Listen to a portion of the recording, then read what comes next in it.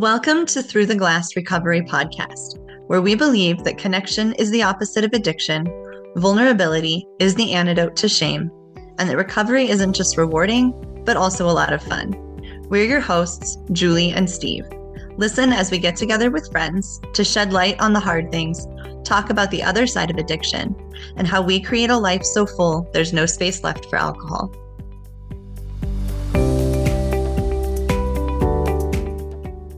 In this episode, we talk to our friends Dan and Liz about emotional support.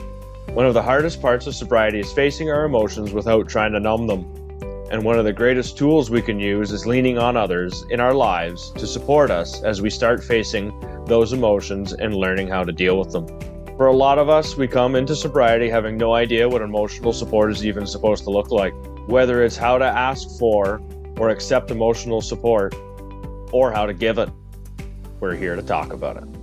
Remember that every time you hit like, or especially subscribe or follow, it lets the podcast platforms know that you think we've shared valuable content here, and other people that might benefit from our podcast will be more likely to see it. So let's go ahead and dive in. Emotional support is sometimes, letting someone be there for me, which is not something that I could have ever really done in my drinking days. I really. And even now, it sort of flies in the face of what seems natural to me. And I have to remind myself that it's okay. It is okay to be emotional. It is okay to need to talk to somebody. And on the flip coin, it helps me a lot when someone confides in me and they say that they are having a hard time and they need something. So, emotional support works in a lot of ways. And in some ways, I feel like I'm still figuring all that out because I had no idea what emotional support looked like, 30 months ago. So, but I would say it's being there for someone and to let them be there for you. I think you talked about it's helpful when somebody else comes to you too. And I think a lot of us struggle with reaching out and asking for support because we don't want to feel like a burden. And one of the things that I've learned, and somebody said this to me once and it stuck with me, is that how does it feel when somebody comes to you and asks for help? Generally, it feels good. If somebody wants to come, if somebody's having a hard time and wants to lean on me, like I'm honored that they trust me with that. And it helps to remember that most other people feel the same way, that it's not a burden. It actually means a lot. And it's really fulfilling to be able to be there for somebody else too. Yeah, I remember early in my AA days, I spent like an hour on the phone with my sponsor and I said to him, hey, thanks for taking this time with me today. I appreciate that. And he said, well, believe it or not, you've helped me more than I've helped you. And I was like, bullshit. But that's a nice thing to say. Yeah, no, I can relate to that big time. Yeah. But it turned out to be true because, when someone does confide in me, being able to share my experience with them and see if it helps them or if it doesn't, it does help me probably more than it helps them. Yeah, I think it's pretty interesting when you said it flies in the face of, what you normally would do. And the normally would do is to not reach out and not ask for that help. Yeah. Because I think that's where it starts, isn't it? That's where you start getting that emotional support, is saying, hey, this is how I feel. Or sometimes it's just reaching out to somebody else. It's been a long time. You haven't heard. It wasn't too long ago that I got a message from you, Dan, that turned around and just said, hey, how's it going? I haven't heard from you in a while. Like even that right there is extending an olive branch. Even if things are fine, it's great to hear that somebody's fine, but it's extending that olive branch to say, hey, listen, I'm thinking about you. Mm-hmm. And sometimes that's enough to just open that door for today and say, hey, I'm thinking about you. I have some time. I'm willing to hear you. Because it's just sometimes just a hi, how are you doing, says a lot more than just those few simple words. Yeah, absolutely. And, I think that a trap a lot of us fall into is the idea of trying to hide vulnerability, especially, I think as men, we are seen to be weak. We show any sign of vulnerability, and we see ourselves that way too. And it's just something that has to be broken. And this is something that I've really spent a lot of time thinking about in sobriety. And this is something I spend some time talking to my daughter about, saying, you can talk about this. If you can talk about this, then you take away its power over you. I'm not saying that you have to confide in me every time any little thing happens, but you don't have to hide things. You don't have to bury it down and pretend that you're fine and be stoic. It's okay to cry. It's okay to be sad. It's okay to admit that you're scared. And it's okay to say, I don't know what to do. Please help me. That's just one of those lessons. I think that's just a lesson we all need to hammer into our kids as much as we can, so that hopefully we at least put them on a better footing than I had. I didn't have to wait till I was 39 to learn any of that. Right. Well, and I guess this is kind of an interesting topic to me too, because it's not just about, like, I don't even know what I need for emotional support. If I'm struggling and somebody comes to me and says, how can I be there for you? Like, I wouldn't know how to answer that question. And on the flip side, when somebody in my life, or even say like my teenage daughter is having a hard time, there are times I have no idea how to be there for her. None of that was modeled for me as a kid. Nobody talked about anything because it was uncomfortable for everyone. And so I struggle with both sides of that, whether it's how someone can support me or how I can support someone else. So I think it's kind of interesting. I think we all have different needs, but if we learn how to voice them, that'll help other people know how to be there for us. Because I think we all have different needs too when it comes to what that support looks like. And for me, if you were to ask me, what do you need as far as support in this situation? I just, I don't know. I don't even know what it looks like. It's hard to say, but it's so nice if you can figure out how to communicate your needs. I think it ends up being an experiment, doesn't it? The first time someone says, "What can I? How can I help you?"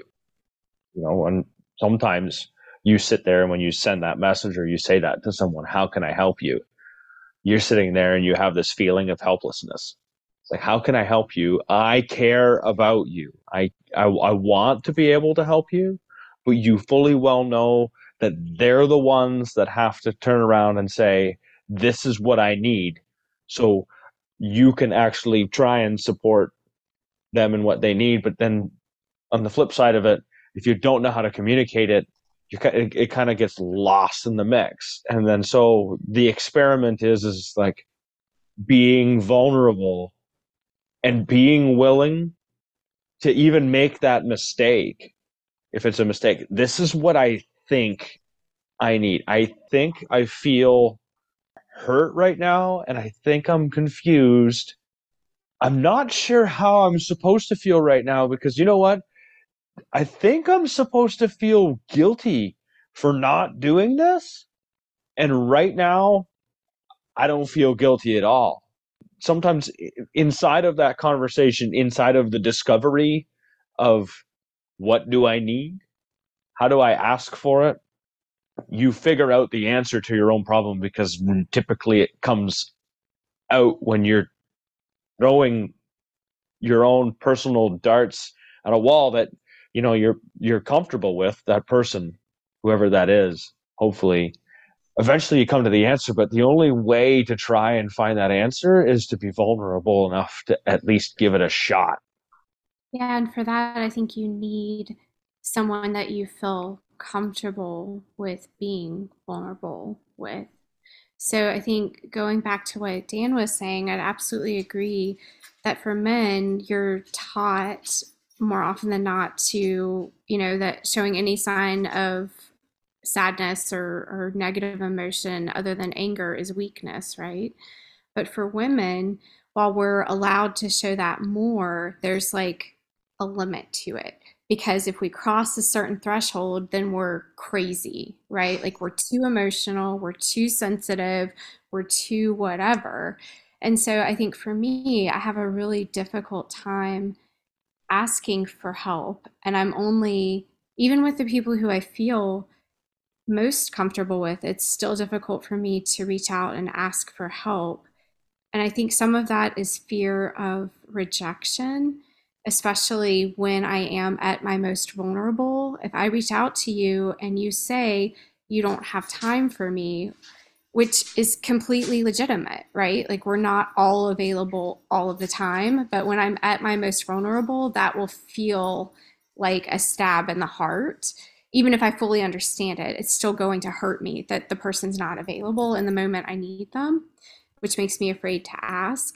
And then the other part of that is that I tend to have pretty big, intense emotions, and I am afraid to show those fully to other people because I don't want to be too much or crazy or all of the things that I've been told throughout my life about having big emotions and showing them.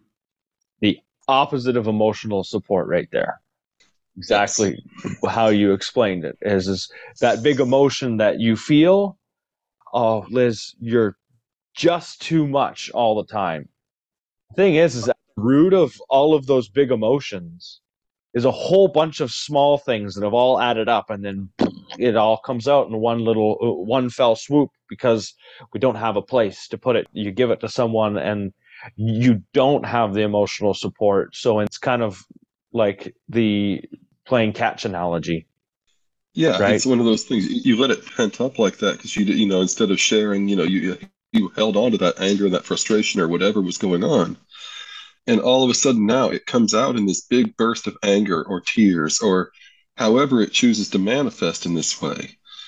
I think that the analogy, and I know Steve's used this in meetings a few times about having this big mess in the floor and you clean one thing up at a time. And I really think that emotional sobriety is defined by that analogy is that when something happens, address it. If you don't know what to do about it right away, write about it in a journal and sit and stew about it for a little while. It's okay to let yourself think about it and then talk to somebody. I mean, that's what these kind of groups are here for, is to work these things out. I would much rather somebody called me in the middle of the night than to find that, you went and picked up a drink. Mhm. I think a lot of times too, women are, and I think Liz says too much. I know I've either been told or made to feel that I'm overreacting about a situation. And that immediately makes me feel like I shouldn't feel this way. So then I just start fighting that emotion, and that's just none of whatever it is none of the situation I'm trying to make my way through actually gets processed at all because I'm just fighting the emotion and making myself more miserable. I think the opposite of that is just validating someone's feelings. It's okay that you feel this way. And that's a hard one, I think, for some people, because if it's not how they would feel, then they say things like, you're overreacting, or maybe it's not that big of a deal. And it's just so completely unhelpful and invalidating and just stops the processing of that emotion in its tracks. And that's just one more thing then that's going to pile up. There's no right or wrong way to feel about any situation. And there's no, you're feeling it too much or you're not feeling it enough. And I think it must be the way that I was raised or just all of my life experience. I have like this picture in my head of what things should look like, what my emotions should look like in any given situation. And then when they're not, I'm afraid to let anybody see them because I feel like it's wrong. You know, one of the fun things that I've heard along the way here is that you're never feeling the wrong thing. What you're feeling is exactly the thing you should be feeling right now in this moment. The question's not, what are you feeling? The question is where is this coming from? Mm-hmm. Why is this making me angry? Because anger is generally something that comes out of a place of fear, right? So if something's got me like boiling up, and why is this getting this reaction? What value do I have that this is challenging? And look to that. if I can answer that question, I provided some validation to what I'm feeling, and I found a way to try to address it. And so that I don't have to hold that, because I can hold a grudge with the best of us. And when I hold a grudge, I hold a grudge till the end of my life. So I think that's the thing I try to work on now, is that I want to express what I have and feel what I feel and move forward with it, but I don't want to have to hold that resentment anymore. You know, to have it for a moment is natural, but to have it 20 years later, that's not healthy. I like how you say to have it for a moment. You're right. It's completely natural. And it's basically, I guess, it's training yourself to realize it's okay if I have this for the moment, but I'm going to need to do something about it. I'm going to need to either talk about it because I'm going to hang on to this. I'm hanging on to this for too long, which you start realizing that the story you start telling yourself in your own head, it starts turning into something that it's not. And the only way to address it, for me anyways, the way that I do is I start looking for support. I start looking like, okay, I'm going in the wrong direction in my head. I need to talk to someone.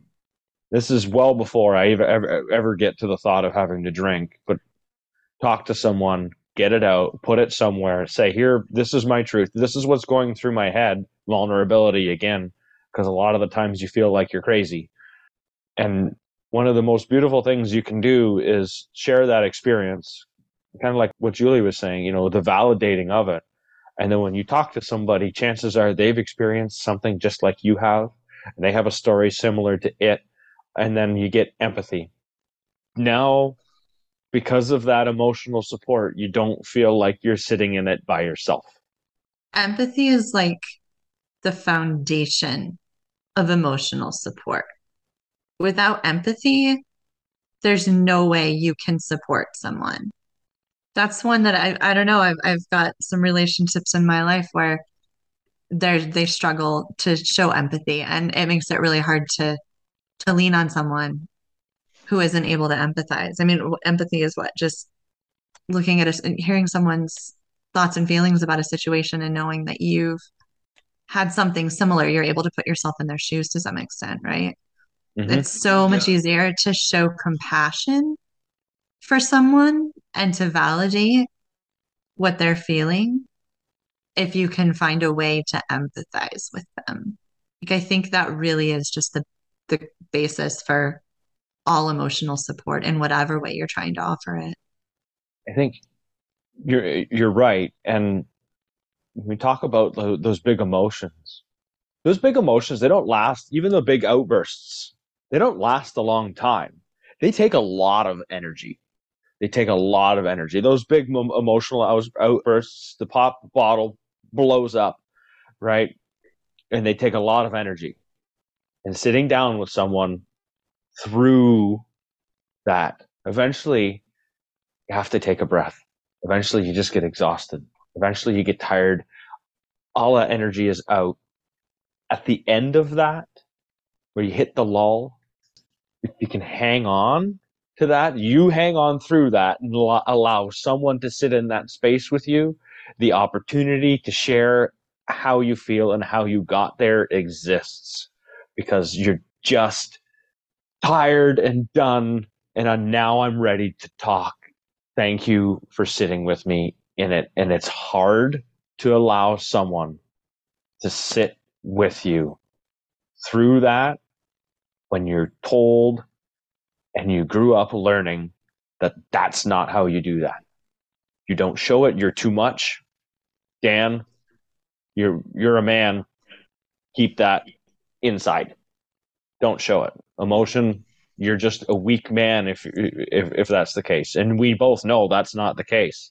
We both know that showing emotions is definitely a strength. Well, I know not showing them and building anger towards other people and holding on to that resentment and those grudges and things like that over the years, they didn't take me to a place I really wanted to be. Mm-hmm. That just really drug me down into a place that I really hope never to find myself ever again. So, Yeah, and when it comes to that, kind of vulnerability, I think that, the first real big dive into that for me was going and it was sharing at my first AA meeting. Mm-hmm. I think you said before, I don't know what it looks like to share. And and I was like, I had no idea what to do either, so I just dumped. I completely like melted down and I shared it all, and I said everything that had been going on in the last number of years, and I got it all out, and I felt a little better, and they all accepted me, and that's the beauty of these sober communities. Mm-hmm. It feels like family because it is, and we all have empathy for each other because we all do know exactly where we're coming from on a lot of these issues. At least speaking of it for myself, I mean, I think there's a lot of, emotional stunting because I think we really stopped growing emotionally Mm-hmm. when we started drinking. And we have to pick up where we left off. And for me, I have to, pick up at 39 and carry into my 40s while trying to, have the emotional maturity of a teenager. Yeah, and as a man, I'm really in the end, and there's a whole bunch of women too, like definitely that don't show your emotions. Keep them. Crying is too much. You're that's way too much. Hold it all in. I think a lot of us are taught that. Even our parents were taught that, and that's just been passed down to us. Hold on to it. It's better if you do. No, you seem strong, but then everything looks good on the surface, and inside it's just a tornado. The other thing that I was thinking about is that in order to get emotional support, you have to be comfortable taking up space. And, as a somebody who's a people pleaser and who does have a lot of empathy, I'm always concerned about taking up space and therefore taking it away from other people, right? So if I'm sharing in a breakout room, then I'm consuming time that somebody else could be using who's maybe having a harder time than I am and might need the support more than I do. Or if I am sharing, if I feel like things are bad enough to where I'm going to share, then I'm going to do my very damn best to keep it as short as possible so that I'm not taking up any more space than needed. And so that's something that's difficult, I think, to overcome. And then I swing to kind of the other wild extreme of rambling when I do find, or Julie and Steve know this, when I do find somebody I'm comfortable with, then it's just like, blah, and it's almost like word vomit. And, I guess it'd be better to find some kind of balance in the middle. Maybe somebody will stay sober today because of the share that you're having right now. Mm-hmm. I was going to say, Steve says all the time, everybody's seat at the table is the same size. Every person that's in any group that you're in, every single person holds exactly the same amount of value. Every person's time holds the same exact amount of value. The other thing is, we tend to compare our problems to other people's problems. And I don't know if I think maybe everybody does this, but if somebody else is going through something really, really difficult, then I'm having a hard time with something that, in my opinion, is much smaller. I'm like, oh, well, I shouldn't even feel this way. I shouldn't take up anybody's time because this other person has something so much more difficult. Like, my problem isn't bad enough to ask for help. And I think we have to be careful with that because you really can't compare what you're going through to what someone else is going through. We're all experiencing our own lives and our own struggles in our own ways. But I think that they all are just as important and we all deserve support and care and compassion. I agree. I think comparison can be very invalidating. Mm-hmm. It does, at least make me minimize my problems. The way I try to look at comparison now is to say, am I better off now than I was 3 years ago? Well, yes. So I've done something right. Am I perfect? No. So keep building. A record is nothing to stand on, it's something to build on. I think too, Like I keep stuff in and I don't ask for support or help because most of the people in my life that I could turn to are really uncomfortable with my feelings. And then at the same time, I'm really uncomfortable like with other people's feelings. I think it's because you feel helpless. And helplessness feels really freaking uncomfortable. And I think there's a certain point where you just have to accept there's nothing you can do for this person, like actually physically do to fix the problem and just be comfortable with that and just settle into that feeling. I think I can think of a couple different times. There was back in January, gosh, I was only like 3 or 4 months sober, and our dog got really sick and eventually ended up dying. And there were a couple of times where I was so upset, just didn't even know how to feel or how to process or anything. And I remember talking to Steve on the phone, not even talking, just sitting there. I was crying and he just sat on the phone, on the other end of the phone in silence so that he didn't have to be alone. There's nothing he could do. And yet that, just somebody sitting there with you provides a huge amount of support, even if they can't do anything. And I think too, a lot of us go into fix it mode where when we feel helpless, we're like, what can we do to solve the problem? And for me, when somebody goes into fix it mode and I'm struggling with processing something, I feel like, oh, they just need me to stop. And they're trying to find any way to make this feeling stop. So then I just try to shut it down again. Like fix it mode is really unhelpful. Just sitting there with someone is super helpful. Goes back to what Dan Yeah, was saying. Yeah, invalidating. I think that when it comes, I mean, we're all parents here. I think when it comes to our kids, going into fix it mode is such a natural inclination. They come in, they're crying, they're upset, and and you want to just go, okay, let me just take care of this for you. And then you realize it, she's having an uncomfortable feeling. And it's not my role to fix an uncomfortable feeling. It's not her role to fix mine, and it's not my role to fix hers. It's my role to teach her how to sit with that feeling and how to be okay with that, how to manage that, not to be consumed by it. And if she would like to talk, I will sit here and listen. But I think that is the hard thing because when we go into fix it mode, that says far more about us than it does about their problems. That shows that I am uncomfortable with her feelings and I don't want to hear her feelings. I'd rather just paper on over it, make it all look nice, and move forward. And that's not being emotionally supportive in any way. No, teaching her, because I mean, I'm going to get old, I'm going to die, and she's going to have to figure out how to do these things without me. And so, it's best for me to say, okay, well, let's hear about this. You tell me what's going on. And we can hear her take on it. But, it's such an easy trap to fall into. And I really try to make sure I don't put myself in that position because I know that is a very easy, that is definitely the easy thing to do. Takes a conscious effort, eh? Yeah. It does. It does. It's like, wait a minute. I can fix this, but I'm not going to. And that's really hard to do, especially when it's your kids, because, there's a 5-year-old or a 7-year-old. And it's like, I can go and fix this really easy. Just take you to McDonald's, whatever it is, right? Instead of, here's your toy, here's that.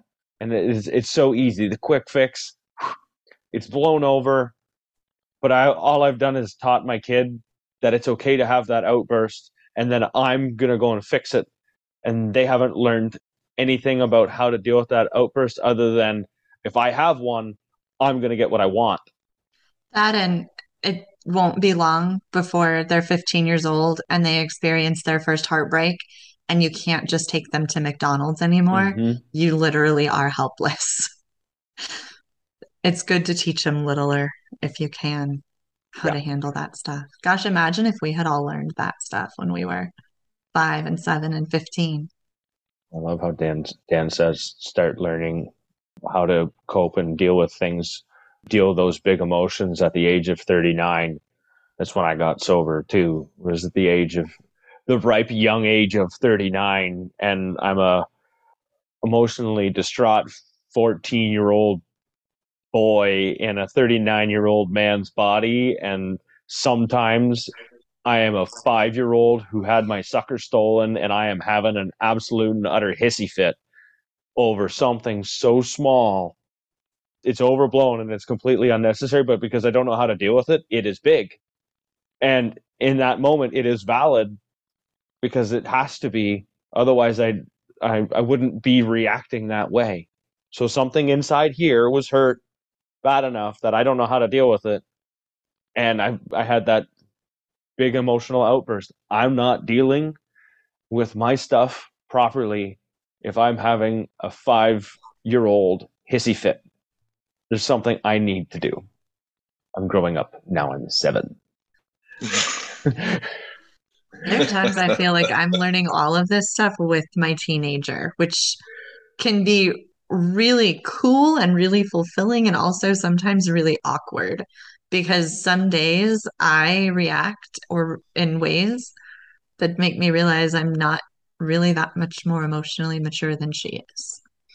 I have a lot of learning left to do, but we're getting there. Well, I think it's okay to say, let's figure it out together. Mm-hmm. You know, it's easy to feel like a fraud in those cases. You know, who am I to tell you how to express your emotions? What do I know about that?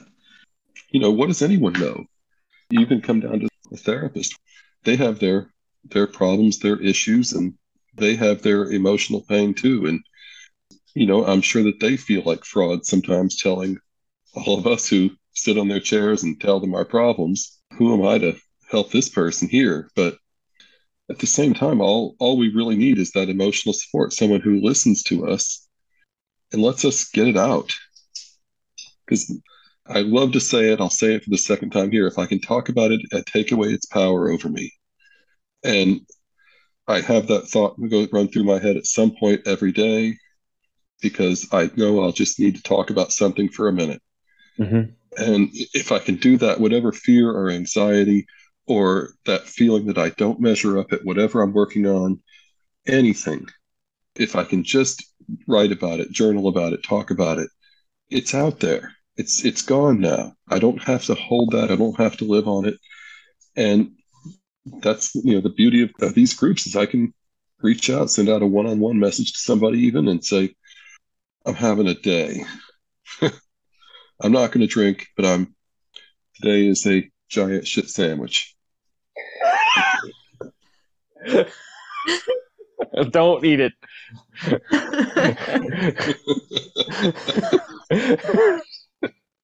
Yeah, don't eat it. No. Well, Julie and I'd like to thank Dan and Liz. Thank you guys both for coming on the podcast tonight. Really appreciate you guys spending time with us here.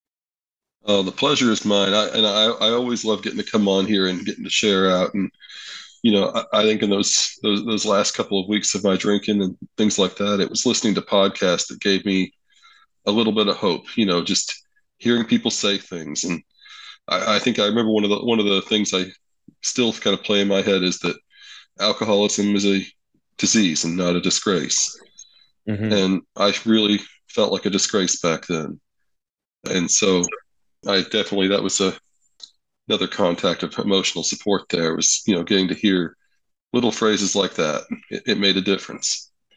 I mean, 2.5 years later, I still remember it. So it had some glue on it, didn't it? Sure did.